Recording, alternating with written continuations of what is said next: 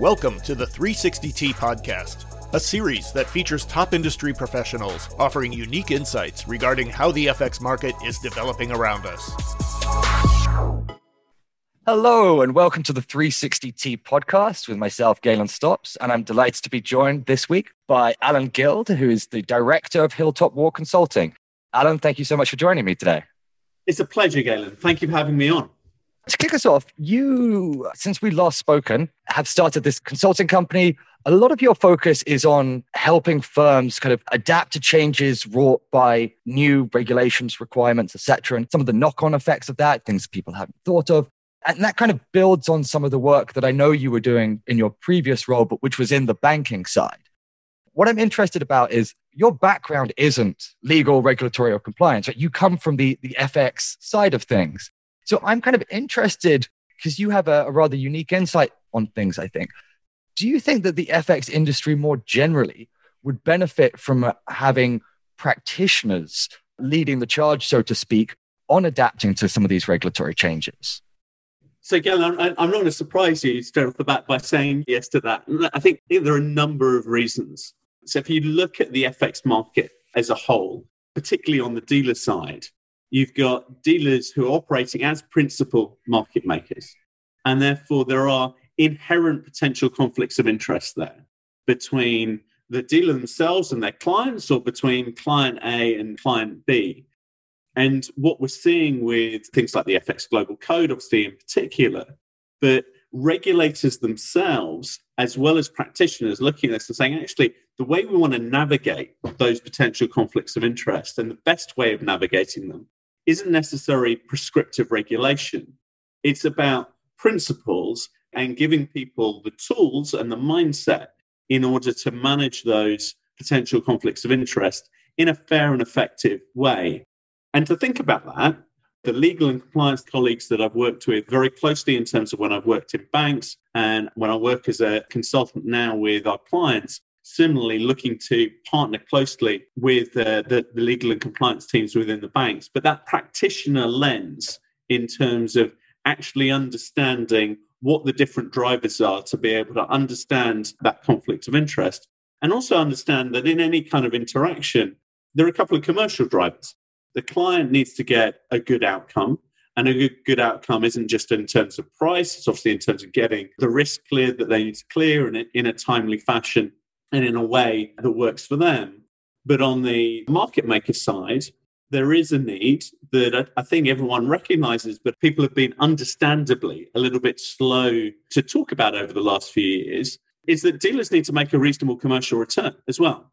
Say, yes, we want to have a construct that part comes from regulation, part comes from the principles that we see in the global code that gives us a fair and effective marketplace. But you also need to make sure you've got good commercial outcomes, both from the end user of the financial product who has obviously their requirements, their need, be it a hedging or investment requirement, and also for the dealer to be able to have a commercially successful business so that you have a sustainable marketplace going forward. And as I say, the legal and compliance view is invaluable, but you want to be focusing that through a practitioner lens to get to the best possible outcome. I guess a follow-up from that is, do you think that there's any elements of the FX market that make it uniquely hard to navigate some of these regulatory changes and have this perspective?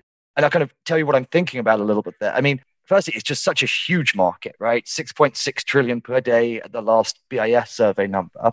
It's stubbornly OTC in a lot of places, which doesn't always lend itself to visibility.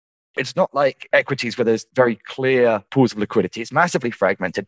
And then you also have just an incredible diversity of participants in this market every day. You know, as you think about kind of marrying this practitioner view with this kind of more traditional legal view, are there challenges that are unique to FX on this front? Absolutely. You picked out a couple, but there are three that I would really focus on here. So the first is that FX, foreign exchange, is cross-border by definition.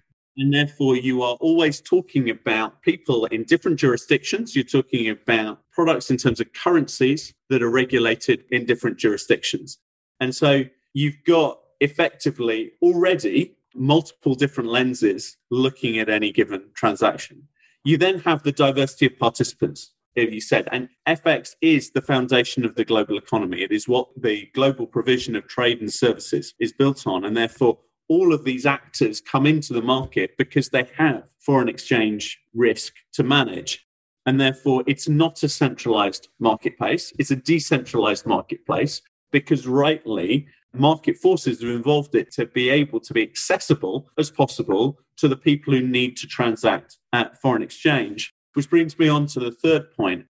I always think it's useful in FX to think about the end users in FX sort of falling into two camps. Those who wish the world was single currency denominated when they're having to go in and transact FX, and those who are glad that it's not, because the reason they're in the seat they are is because there are multiple currencies. As you look at how the market has evolved over the last 10 or so years, you've got this greater and greater predominance of people who in their business activity frankly wish that the world was single currency denominated. It would be easier for multinational corporates to work across jurisdictions if there was a single global currency. It would be easier for asset managers who at the moment have to manage investors who come in with one currency and want to invest in bonds and equities in a second currency. But the challenge from a regulatory and a conduct framework is if people almost see FX as a kind of an operational process, as a cost, as something that is peripheral to what they're actually trying to do. And I am not criticizing those people at all. But when it is by its nature peripheral, it makes it harder to get everyone's engagement and actually everyone's interest. You and I are massively interested in how foreign exchange. Right. That's why we're sat here having this conversation. But it's not fair of us to expect every portfolio manager at an asset manager who's investing in bonds and equities to feel the same, or the treasurer at a multinational corporate to feel the same, because they've got their businesses to run. And that in itself creates an additional challenge in terms of how do we weigh up that focus on making the markets fair and effective with the fact that these users really need great commercial outcomes as well. Post-financial crisis, we had this wave of regulation.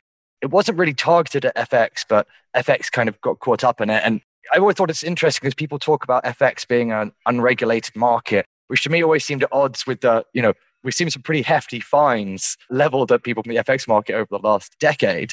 So, but with the majority of Dodd-Frank regulations now in place, the biggest chunk of MiFID II is kind of implemented in here. Last year, there seemed to be something of a hiatus on new rules and requirements because of COVID-19. So do you think more broadly we're looking at a bit of a pause in new rules and regulations?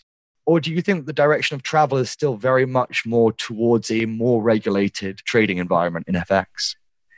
So I don't think it's towards a more regulated environment. You're not going to be surprised with what I say next. I think it's towards an ever fairer and more effective environment. In the sense that this understanding that regulation in itself and a prescriptive approach doesn't lead to better outcomes for people who need to access FX markets. So regulation has an important role to play, but it's not the end goal in itself. And in terms of where we're going from here, I think there are four things that I'd really pick out. I think we're seeing regulation being refreshed. So we've seen updates to the Volcker rule. We're seeing updates to trade reporting regulation. And in many ways, those updates are positive. And effectively, it's the market, both the authorities and the participants in it, sort of learning from those sort of big structural regulatory changes of the last 5 to 10 years. But equally, when we talk to other market participants, it's readily apparent that change is still cost. You may be getting to a framework that people are more comfortable with going forward, but any change in the framework is additional cost and sort of change dollars that need to be spent. The second piece I'd pick out is capital and margin rules.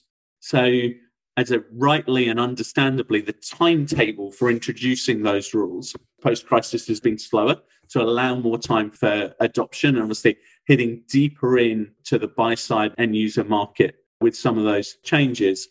But they're going to continue to hit over the next few years. And some of those changes have some potentially really quite powerful changes to how FX transacts and therefore the market structure, and therefore effectively what needs to be done in terms of to ensure back to that's the central thing I keep saying about a fair and effective marketplace for all. And it sort of builds into the fact that markets continuously evolve. If you look at what all market participants are doing, be it venues such as 360T, large dealers, asset managers, and so on, they are constantly looking at ways that markets can innovate and can be more effective for them and their stakeholders. So you're going to keep seeing that evolution, and that's a good thing. I think there is a real potential that we see more innovation in the next 5 to 10 years as some of the changes in technology, sort of more broadly, sort of financial markets catch up with them, because financial markets have spent a lot of the last 5, 10 years dealing with these big structural pieces of regulation they're talking about. And there's a real opportunity now, maybe for a little bit of the sort of innovation catch up in the next period of time. But that evolution will mean a sort of continuing sort of focused journey, changes to regulation, new conduct principles, and so on. And then I think the final thing that I'd say is an extension of reach with things like the global code and the hope beginning to see more adoption on the buy side, so beyond the sell side within the global code. And also some of the things around best execution, getting deeper into the buy side, and really, be it from the regulation directly or also just the expectation of asset managers. We're talking about people who want to invest in FX as a cost, but actually what best execution regulation gives you as a mindset is actually, I need to understand that cost. I need to understand where it's coming from. I need to understand, am I managing my foreign exchange risk as effectively as I should be to get the best return for my investors? And I think that change in mindset, again, is the other, I'd say, sort of continuing factor that we'll continue to see in 2021 and going forward.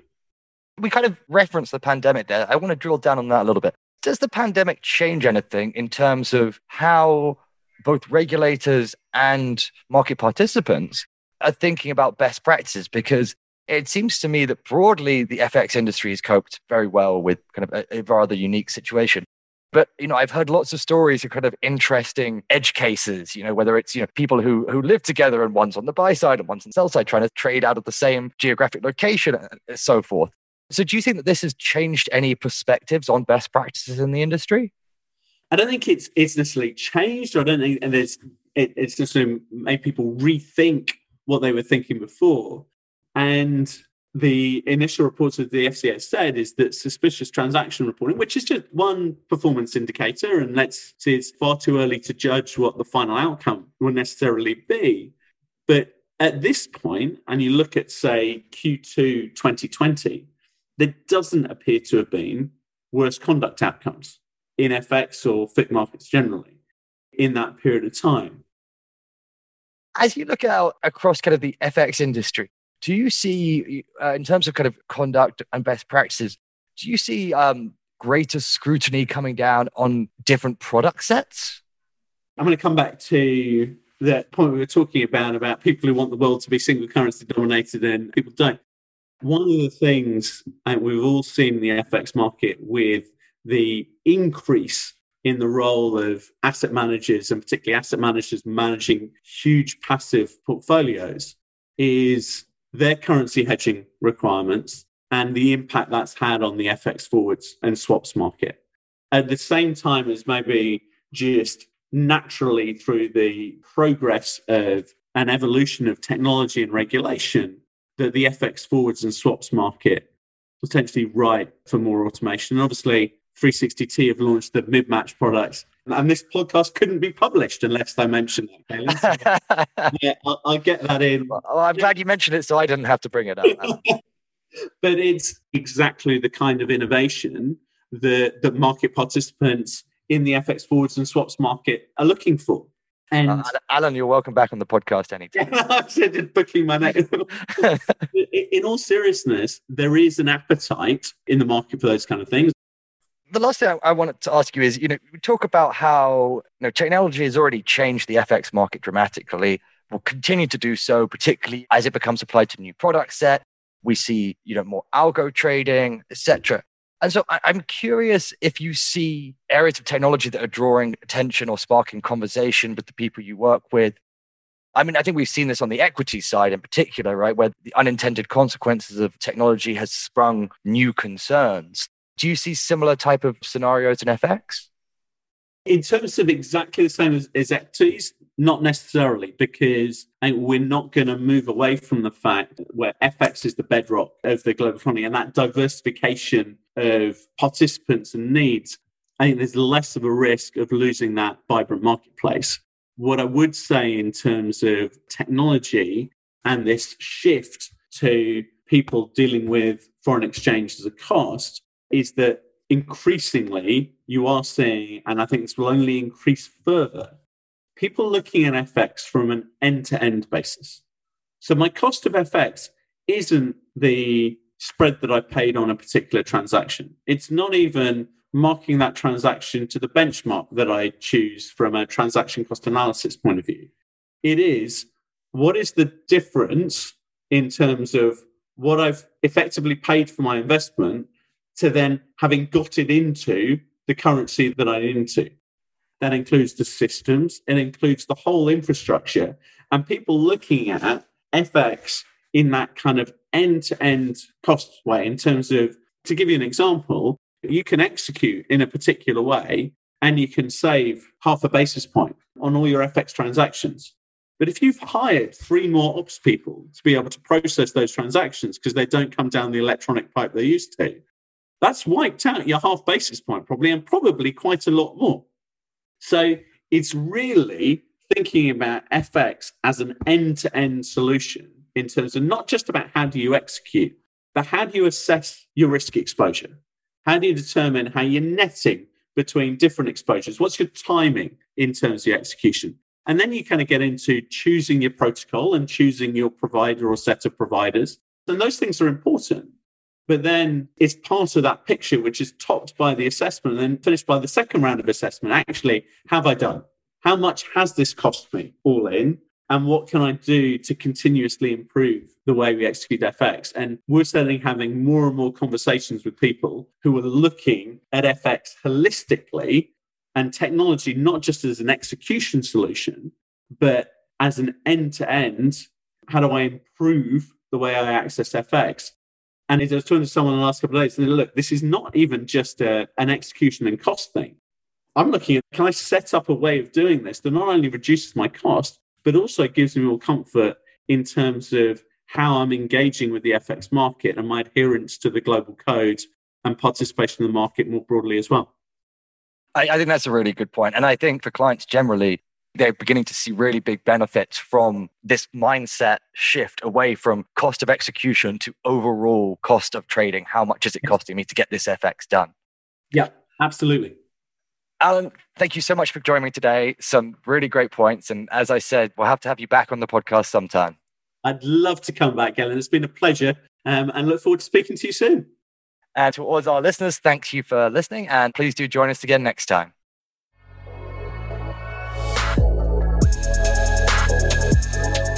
Thank you for listening to the 360T podcast. Check the 360T website to catch up on past episodes and find new listings.